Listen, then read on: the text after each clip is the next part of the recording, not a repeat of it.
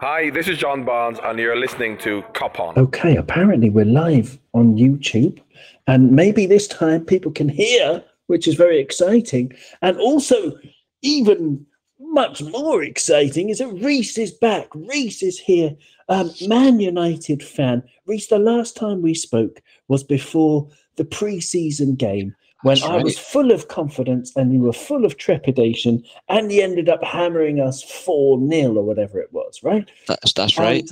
And and I I can I don't know. In terms of my confidence, I'm still confident, but I'm a lot less confident now that Thiago is out, especially along with seven other injuries or whatever we've got. We've got tons of injuries, hmm but Thiago's the big one. So I'm definitely not as confident.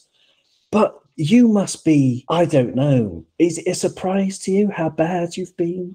I won't lie to you. I am very worried about going into this game. I thought like the first two games of the season, I thought we would have seen something like a good start. Like I know preseason means nothing, but we were playing really well. We were playing some really good football, and then all of a sudden Martial gets injured, Sancho goes out of form.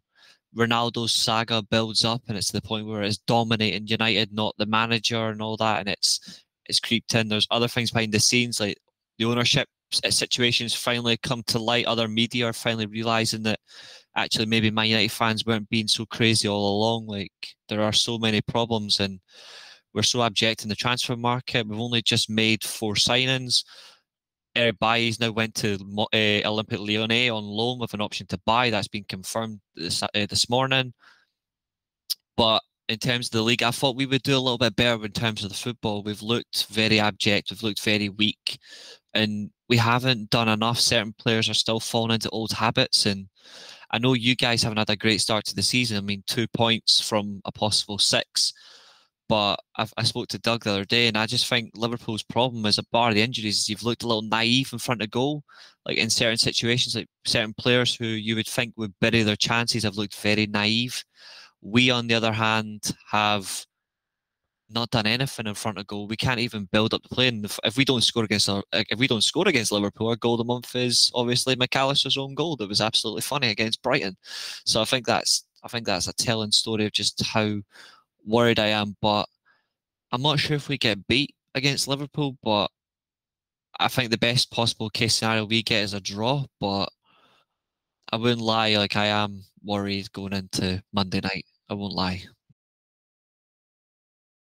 I mean, you've got problems that have been going on for a while. A stat we were talking about before on our other preview show was one from Google. Let me just bring it up again. But basically, you've only had, I think, your Liverpool are unbeaten in something like 12 Premier League games, which I was surprised about against Man United. Let me just Yeah. find it. Yeah, there you go. Manchester United, sorry. Manchester United have won just one of their last 12 Premier League games against Liverpool, drawing six, losing five, and are winless in eight since a 2-1 win in March 2018. The Red Devils last had a longer winless league run against an opponent between 1983 and 1987, which was 10 league games without a win against Everton. That's right. Um, Yeah. and so it's not as if it's a new thing that United have been struggling. We've scored 13 goals against you in three matches. I mean, obviously you scored four against us in the friendly, but there's like your defense, for example, right?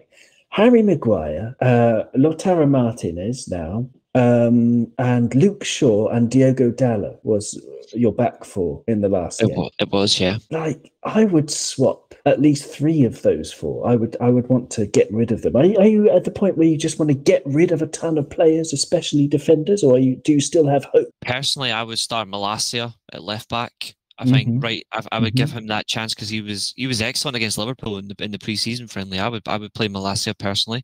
Um, I don't trust either of our right backs, Dallo or Wan-Bissaka. Both of them are not good enough. I'd rather we sold both and got two new right backs in. But at the minute, I would play Wan-Bissaka because he gives us some defensive capability. But he hasn't played any preseason matches, So he's had Wow. very little time. And I would play Varane at right-sided centre-back beside Lautaro Martinez. I think Maguire, for all that he brings, it's still not enough. Like, yeah, he's a good carrier of the ball and all that. Yeah, no problem with that. But up against a Liverpool team where you need to catch them with pace, you need to get stuck into them. Varane will do that. He has both qualities. Maguire doesn't have the pace factor, whereas Martinez does. It'd be covering him. I don't want my defence to cover each other. I want my defence to be in sync where they can push up high and then link up with the midfield and the attack really well and cause problems. Without having that abundantly clear, we are in trouble. And I would also look at massively as goalkeeper. Like, that's another thing for me as goalkeeper. I've got all the love and respect for David De Gea, but it's clear and simple. The goals against Brentford were purely down to him. Bar the Eriksen back heel, it's still his decision to pass the ball to Eriksen. It's the same situation over and over. I say only one player in that defence needs change. It needs to stay, and that's Martinez. I would change 4 personally. That's a very interesting point because David De Gea, right? I mean, Ten Hag apparently has said that he's not going to change his tactics. He's not going to change his philosophy. I don't know if that's true, but compared to the Brentford game, I mean, Eriksen's rightly getting a lot of pelters, as they say, for not being able to keep the ball enough. But I think part of the problem was that David De Gea was giving it to him in dangerous situations as well, as per Ten Hag's tactics. And David De Gea with the ball at his feet has never been comfortable.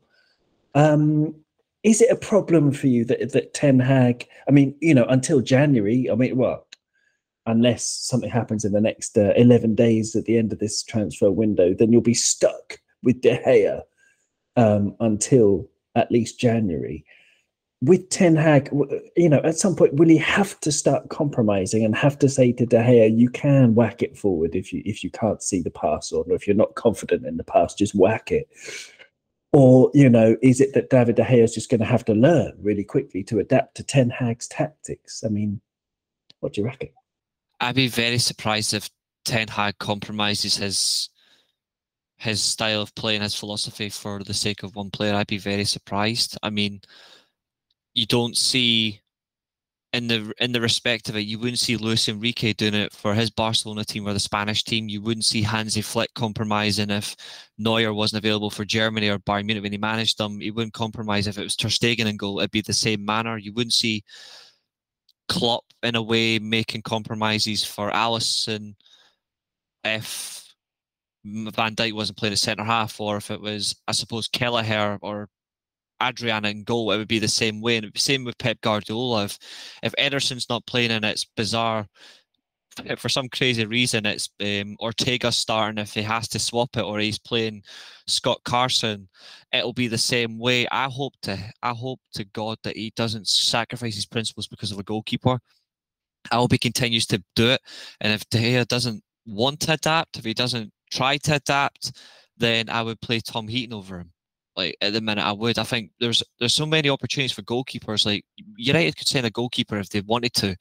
I just don't know if they really aim to. But I personally wouldn't sacrifice what I want to do with my team because of one player. I would try and do things differently. I've suggested it for a while, but I don't think Man United have ever listened.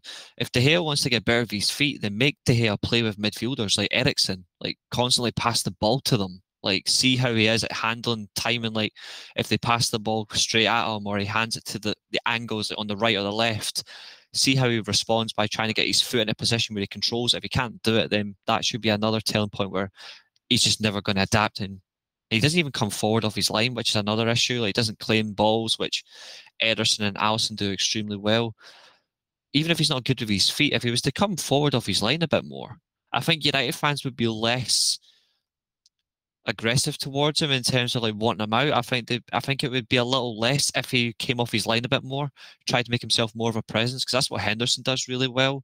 It's what other top goalkeepers do, is like they will come forward and they're not afraid to come forward, even if it's the risk of a class player chipping them, like obviously Salah famously did against Ederson in a game against you guys. He came so far off his line, confident he could beat the ball from Salah. Salah dribbled it really well and just chipped him. if you have that confidence in your ability, even if you're not going to get the ball 99% of the time or etc., at least do it. I would rather De Gea came at the ball rather than cowered from it, because he is a good goalkeeper. He's not coming into the modern era of goalkeeping, which is going to pass him by, sadly. It's like, in the nicest way, it's like if you're an Arsenal fan and it's 2002, David Seaman's still in goal, the man can still pull off a very good save, like he did in the FA Cup final, for example, that brilliant save he did, but then he gets exposed because he doesn't carry the ball. And then you see the difference between Jens Lehmann came into Arsenal. Jens Lehmann, like an absolute hurricane, would just run at strikers, try to force them off the ball. And you've got it now in the modern era where like Neuer's got it, Mainan for Milan's got it. You've got Keylor Navas for PSG, although he's on the go, who'd be a fantastic signing for Man United, in my opinion. Courtois does it.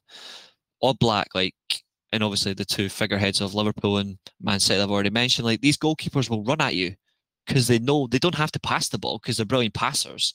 But if they can come at the striker and force a mistake, gives the centre backs time to get in a good position where they can just retrieve it and pick up and bomb forward. That's what I would like from De Gea personally, but I don't think he ever will. I think we really need to get a new goalkeeper in. I would put him, you might not like me for saying this, on the same level as Joe Hart now. He's been a lot better than Joe Hart in his career, but now he's sort of like almost like a prime Joe Hart, because he's still a good shot stopper, David De Gea, but with his feet, he's no good. And, you know, the question is, I mean, when Guardiola came to Man City, the first thing he did was get rid of Joe Hart. And you would think that Ten Hag would need to do something so that De Gea would adapt. He could just go somewhere else. But the problem with that, compared to Joe Hart, who left Man City to go to Burnley, if you remember, in 2018, is that David De Gea's got this huge contract. And it brings me on to the next topic that I want to talk about, is the mismanagement that's been going on for so many years at Manchester United. I don't agree with what Gary Neville said, that the owners haven't, they're supposed to plough in their own money to, add a loss to themselves in order to stay competitive in the Premier League, like lots of owners have done, the sugar daddy owners have done. Liverpool have lived within our means, and we've got to where we are currently, which is like a really, really competitive team, without the riches of Man City, because they've spent over $1 billion, the Glazers, haven't they? But that's not the issue. I understand the leveraged buyout is the issue. Absolutely. And they, I think it should be a criminal act, and to borrow money from the bank to buy an institution like Manchester United. I mean, it's really shocking how that was allowed to happen. But the protest and the things, what's been going on from Man United supporters' point of view, from your personal point of view, and from what you've read and seen, like what's going to happen with this big protest? Well, I'm not sure if I don't think the whole concept of Old Trafford being empty like the Mestalla or the San Siro is going to happen. But I do think fans will continue to protest outside the grounds, like as they've done. It's very more head on, like you see protests every single home game now, and rightly so. We're not trying to completely destroy sponsors, but we are trying to get sponsors' attentions by telling them like we don't want them associated with the club when we've got the Glazer ownership, because it's giving them what they want. It's giving them more money to then take out, millions in dividends. Like, if the Glazers hadn't actually used the leverage buyout and bought the club with their own money, and they'd actually just, instead of taking out dividends, just let the club's resources grow, but just add a little bit of money here and there in terms of like infrastructure, and let the club use what it means, like, because we would generate so much money.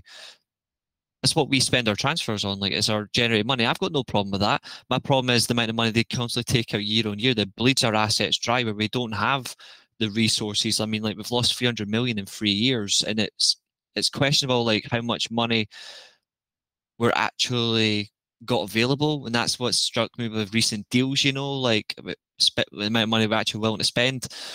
So I don't disagree with people that we spend. I will never disagree with people that Man United do spend, but I think people don't realise how, whereas yourself, because obviously you're well aware of this, is we're not just spending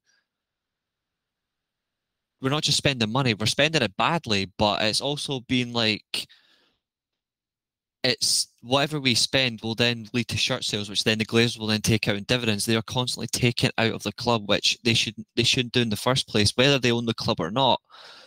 Even a timeless situation like this, where the asset is bleeding dry, you shouldn't still be draining your asset just to pump up your own fortune to feed into other areas you own, like an Indian cricket team or an American football team. You shouldn't be bleeding your asset dry just to pump that in. Like that's the issue I've got with the Glazers in that sense, and that's why I would like an owner who just comes in, who will put the money that's been taken out back into the club to let the asset continue to grow as it should, and then still spend money what we generate. I'd be all right spending if we generate £700 million a year and we spend that on transfers, I'd be okay with that. I don't think the fans would be an issue with that either, because the owner would just spend on the infrastructure. They'd spend on redeveloping the stadium, the training ground, which is at the minute obsolete, improving those facilities. We could happily spend our generated revenue on transfers. I don't think any Man United fan would have a problem with that. I don't think any of them generally would. I know I wouldn't. I'd rather the owner just pump the money into infrastructure and the behind the scenes, and just give the manager confidence that the owner's there if they need it, and also who's behind them in terms of like behind the scenes, like management level above them, are actually competent people in charge. So that's what the fans are trying to do in that sense. Even myself, like the social media presences, we are trying to get them out like one way or another. We don't want to attack sponsors physically. We're attacking them through reviews and in that manner. We're bringing it down as much as we can to get their attention. And obviously the protests are getting the media attention, because obviously they can't stop talking about it on Sky Sports News, etc., or even Sky Sports for a football game. I can't remember a last football game where they haven't mentioned Manchester United's ownership, or Manchester United fans are protesting X, Y, Z. You know what I mean? Like, it's in the media now, and they've realised just what's going on. So, like what I said before, I will never argue that we don't spend money. We do, but we're not even in the top 10 of like owners that have actually contributed to money towards the club. We're not even in the top 10, not even the top 20. They don't use their own money. They're just bleeding it to fill up their own fortunes, which is wrong. It's just wrong. I agree. It's what you said. It's criminal. You shouldn't be allowed to buy a football club on a leveraged buyout. Never. That's very true. But looking at the mismanagement in terms of a structure, right? Yeah. I mean, if they put a better structure in place, then the results would improve and people would be a lot happier. Because the results have been so bad, partly because of the. I mean, it's madness. There's a guy on called @TVTrevStats, Trevor Simmons on Twitter, and I just took a screenshot of one of his Twitter threads because I found it absolutely mad. We talked about it a little bit on Cop On last week, but I'm going to very quickly give you a list of players all signed for astronomical amounts. At the time, Marcus Rocco, 16 million was a lot of money. Di Maria, 60 million. Memphis Depay, 28 million. Darmian, 13 million. Schneiderlin, 25. Mkhitaryan, 26. Paul Pogba, 93. Lukaku, 90. Matic, 40. Alexis Sanchez, 67 million. Fred, 61 million. Aaron Wan-Bissaka, 50. Maguire, 80. Van der Beek, 39 million. Amad Diallo, 37.2 million. I had no idea until I saw that tweet how expensive he was. Sancho, 73 million. Varane, 41 million. And Lisandro Martinez is last on the list. Of course, the jury's still out. 56.7 million. The cost of a new hospital is a stat that I often come back to. A new fully functioning hospital is around about 350 million to build it, and then I think if you get staff and new machines on top of that, it's another about 200 million. It's about that you spent on all of those rubbish players, but like the rot at Manchester United is like caused by the fact that every single player going to Manchester United will expect to be, one, on a huge wage, and two, the clubs, they know it's Manchester United, so they add an extra 20, 30 million onto the price of these players. So it's complicated, Reese, but I don't see a way out of this. I don't know if you do, because so many players come to United for inflated prices. So already the pressure's on them to perform. If they don't perform, then they can sit on the bench, get the money, and, you know, they don't have to play with heart. They don't particularly care about the club. The fans are pissed off, so they're shouting at the players for not being good enough to justify the price that United have paid. Is there a way out you can see of this? Because I don't know what it is, unless you just let all of these players run out their contract, accept the fact that you might end up, you know, 16th in the league by the time they all leave, and then you build again with people on reasonable wages for reasonable transfers. I don't know the way out. Have you got any ideas? How are you going to get out of this vicious cycle? I've always thought that, even though it will take a slow process, say for example, it's I'll do it in two ways. There's two ways I can think of it. One is the one I'd prefer. So say for example, the Glazers sold up and we got a new owner, and say Jim Ratcliffe came in. I would like it for him if he was to actually scour the top clubs in Europe. Not scour them for players, scour them from how they actually run their clubs. So for me, ideally for me, I've always wanted Man United to run like Bayern Munich. I think I've always said it, even to you on Doug's channel, I've always said, for me, the best run club in Europe is Bayern Munich. The way they handle things like Rummenigge, Beckenbauer, Matthias Sammer, like the way they run the club, they're Bayern through and through. They understand how the transfer market works. They understand how the club as a history works. And even when Uli Hoeneß was there before he went to jail, very good president for them, but he's aware that what Bayern is. Bayern is about exciting, good football that wins trophies, that has the best players and the best team, but embeds with their culture. And it's the same way they have promoted youth players, same as Man United. We've got the same circumstance. We're not winning anything at the minute, but it's the same manner. Real Madrid, another fantastically run club where it's top players, a top team, win trophies, but it's all about entertaining the fans.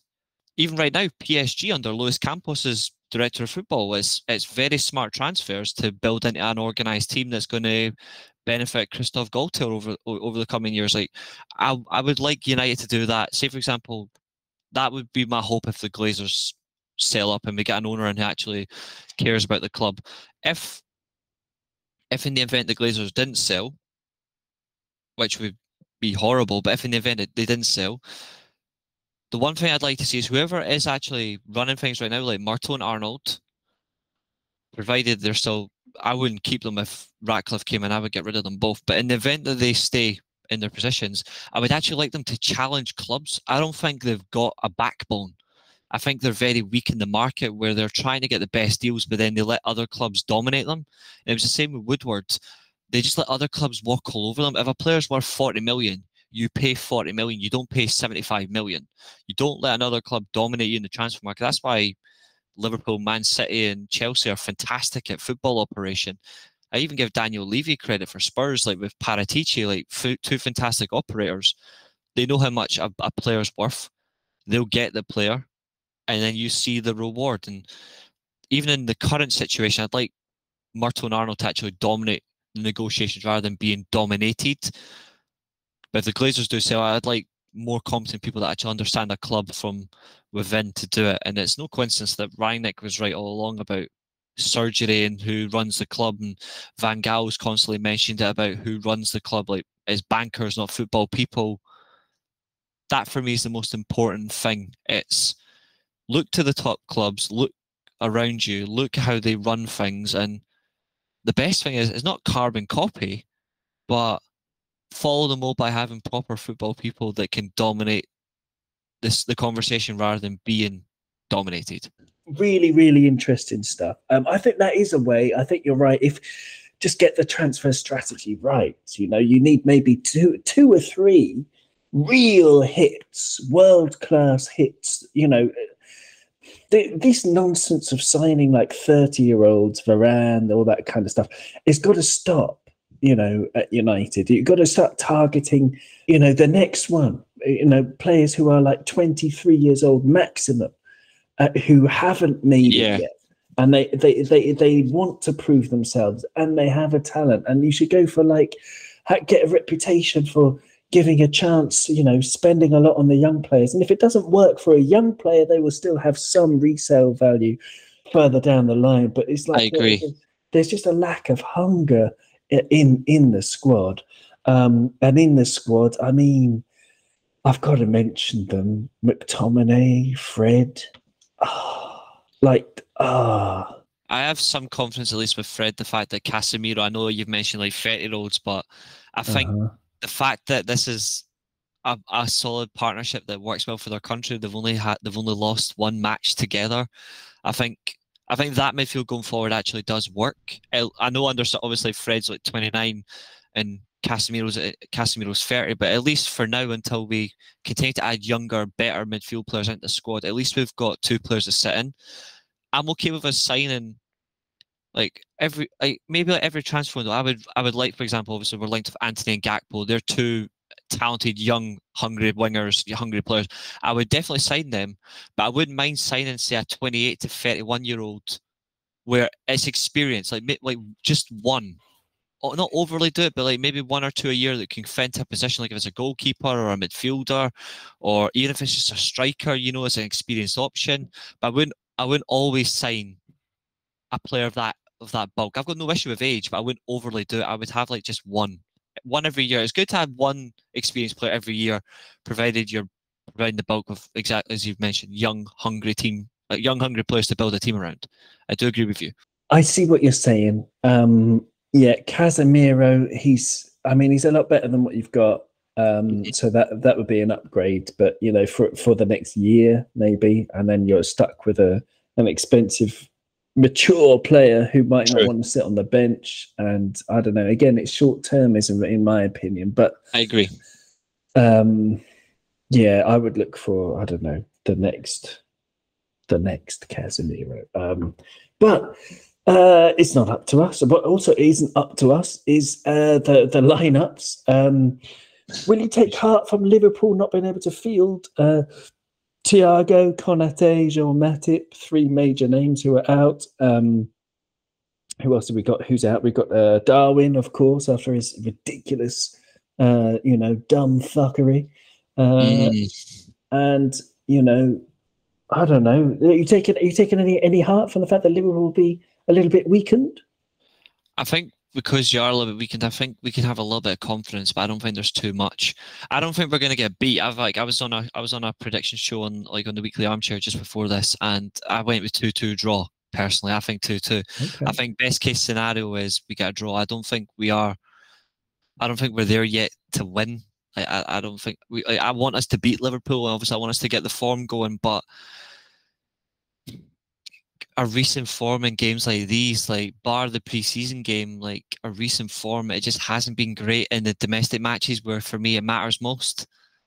It hasn't been great, and if anything, I would take a draw just to get a start going, but I don't know. We'll see what happens on Monday. I'm a cause for concern really about where we end up and what actually happens. But I'm thinking it'll be after Liverpool. I do think we will start to see things in terms of the team improve, obviously with Southampton.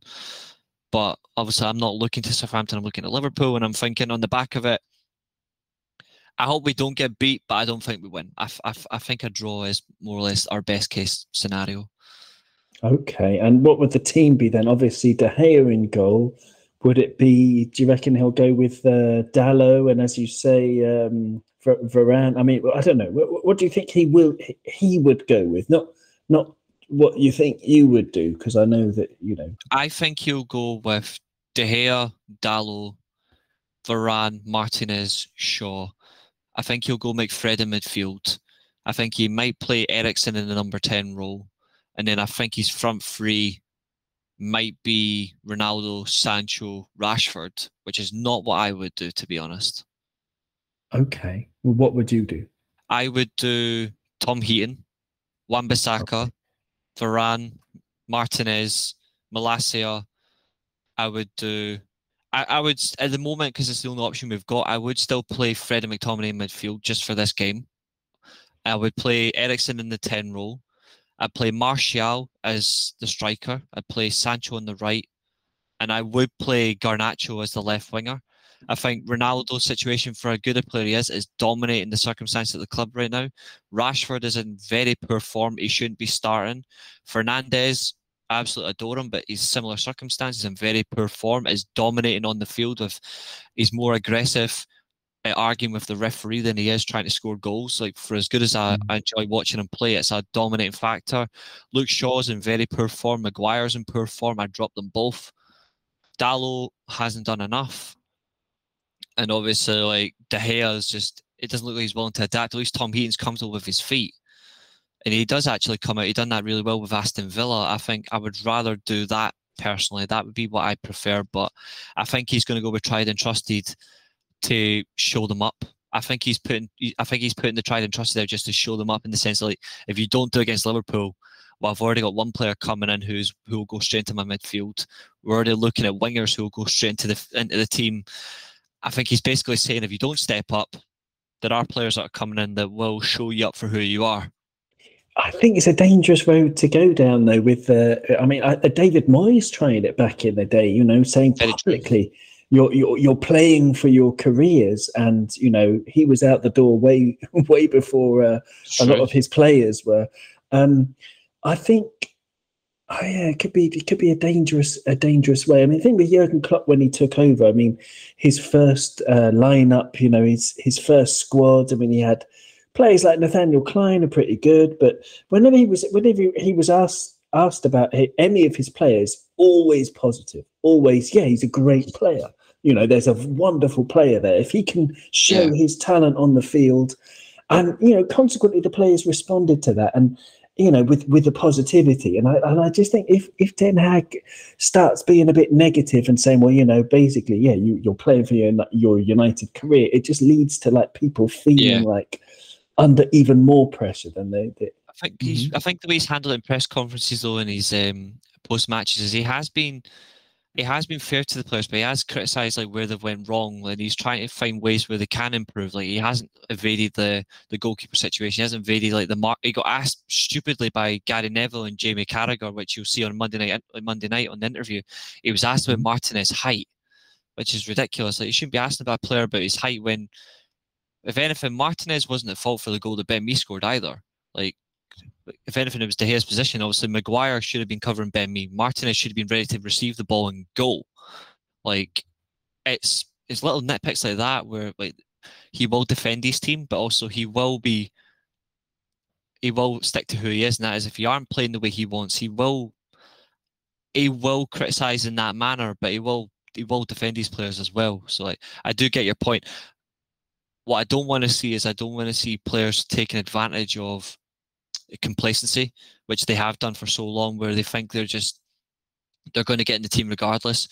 I don't think any player's position is safe. I think if I was McTominay and Fred, I'd be very concerned about my position. Obviously with Casemiro coming in. If I was Bruno Fernandes with Eriksen, who's a fantastic midfield player, I'd be very concerned about my position. And if Antony and Gakpo or either come in, if I was Rashford and Sancho, I'd also be concerned about my position, because he knows them both really well, playing with them, playing against them. They go into his team. Like, that's the one thing that matters to me, is players need to step up, also realise complacency should never be allowed at a football club. It's a really good answer. Thank you so much, Reese. And Leicester Till I Die TV is in the chat. Great to have you with us. He says, "Big up, panel. This game could be interesting." Well, I hope, from a neutral's point of view, from a Leicester point of view, I mean, it should be madness for everyone, I would say. I agree. Well worth a watch. And great to have Alan in the chat as well. He says Ten Hag needs to have the balls to drop Maguire. I think in some ways, it's a lot easier for him to drop Maguire than Solskjaer, because he wasn't the one who paid the ridiculous fee for Maguire. I agree. So, you know, I would say he needs to do that sooner rather than later to show that he doesn't care about the price tag and he just cares about form, right? So, I mean, yeah. There are rumours that he is actually going to drop Maguire for Monday. Like, Maguire's a very good carrier of the ball. I won't deny that, but Yeah. my biggest fear of him is his pace, and he gets caught out in very simple positions. Like, it's something that shouldn't happen for supposed to be a top defender.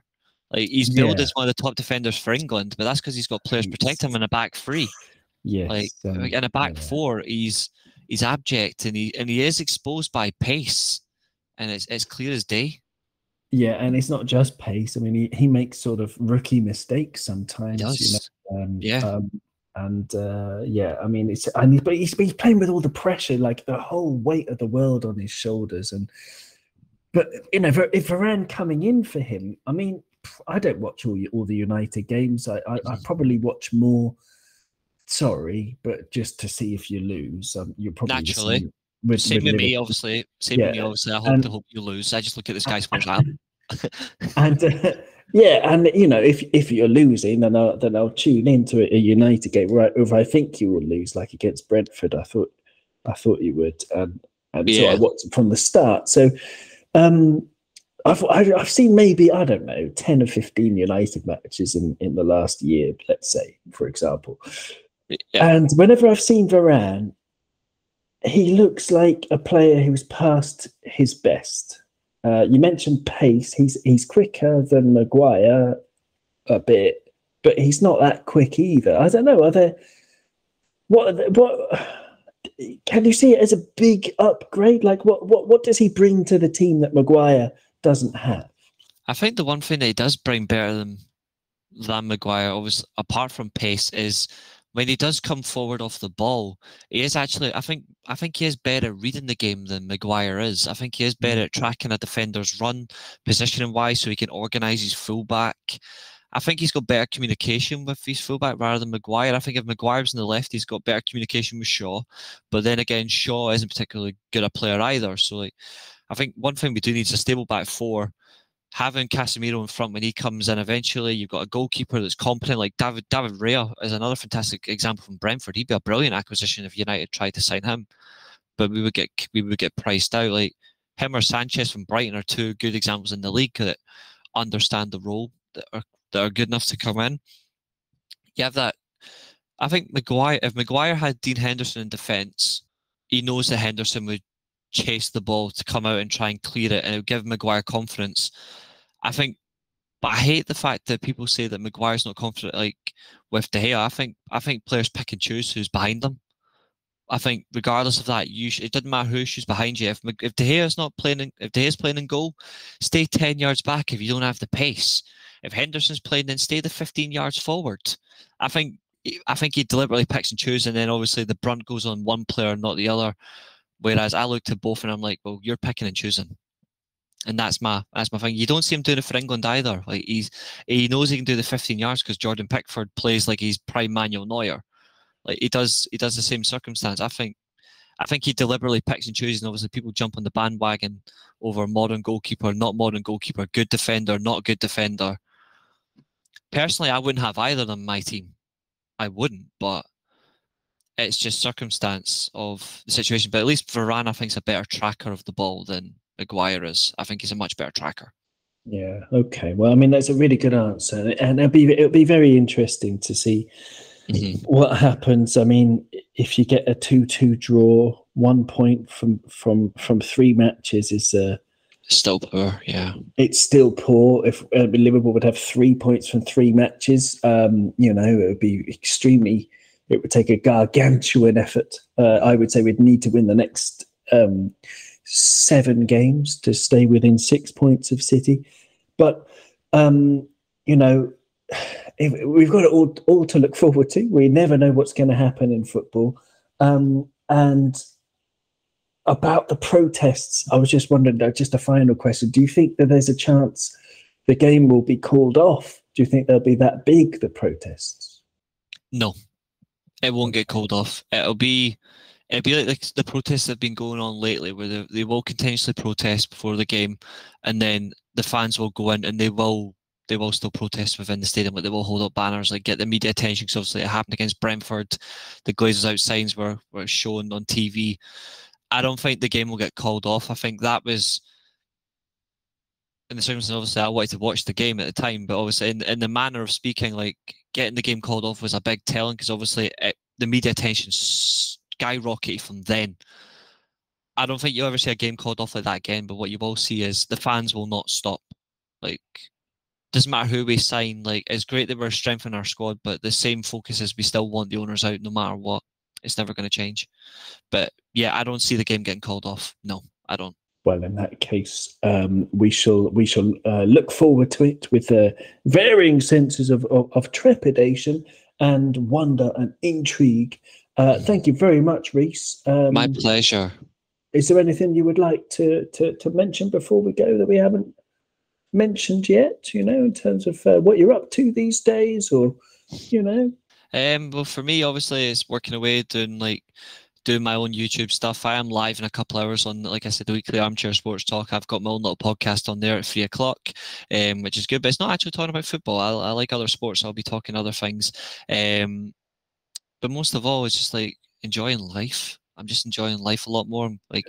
I'm still involved in the YouTube scene, but I'm not heavily involved on shows. Like I'm very rarely around, but I'm still supporting in live chats. I'm still trying to help channels grow. And I like doing things that tailor-made to me. It doesn't matter who you support. If you come across as a approachable person like yourself, we've got on really well for so long. There's always something behind the channel. If I feel it relates to me, even if it's not the team I support, it's just good, like-minded people talking about the sport I love, then I will enjoy it. And that's why we've got such a good connection. And same with Doug and all that. And it's something I enjoy. So yeah, I'm always privileged to come on a channel like this, even though I'm in enemy territory, as I've always said on your show. I'm always in enemy territory, but I do enjoy coming on with you. I do enjoy it. So thank you for having me. So good. No, it's so good. It's always great to have your opinion. I mean, there's too much hatred in this world, and some people take it so seriously to have hatred about football. Come on, get a life. Exactly. We can all get on, and we can all, laugh when each other loses, and that's okay. You'll laugh if if Virgil van Dijk scores an own goal, for example. You'll be exactly. I would and it helps make football better if we have rivalry between teams, and we actually can inspire each other to be better at times as well. So I agree. Thank you very much, Reese. Have a great day, my friend. And you too. It's been an absolute pleasure. And thanks to everyone watching. I think the sound has worked for once this time on the brand new Cop On YouTube channel. Do check it out, everybody, because it took me ages and I'm knackered from staying up till 3 a.m. trying to put it all together. Give this guy a subscribe. Genuine down to earth guy. Give him a subscribe, honestly. Well, thank you so much. So take care. Speak to you soon. Thank you very much. Absolutely. Bye-bye.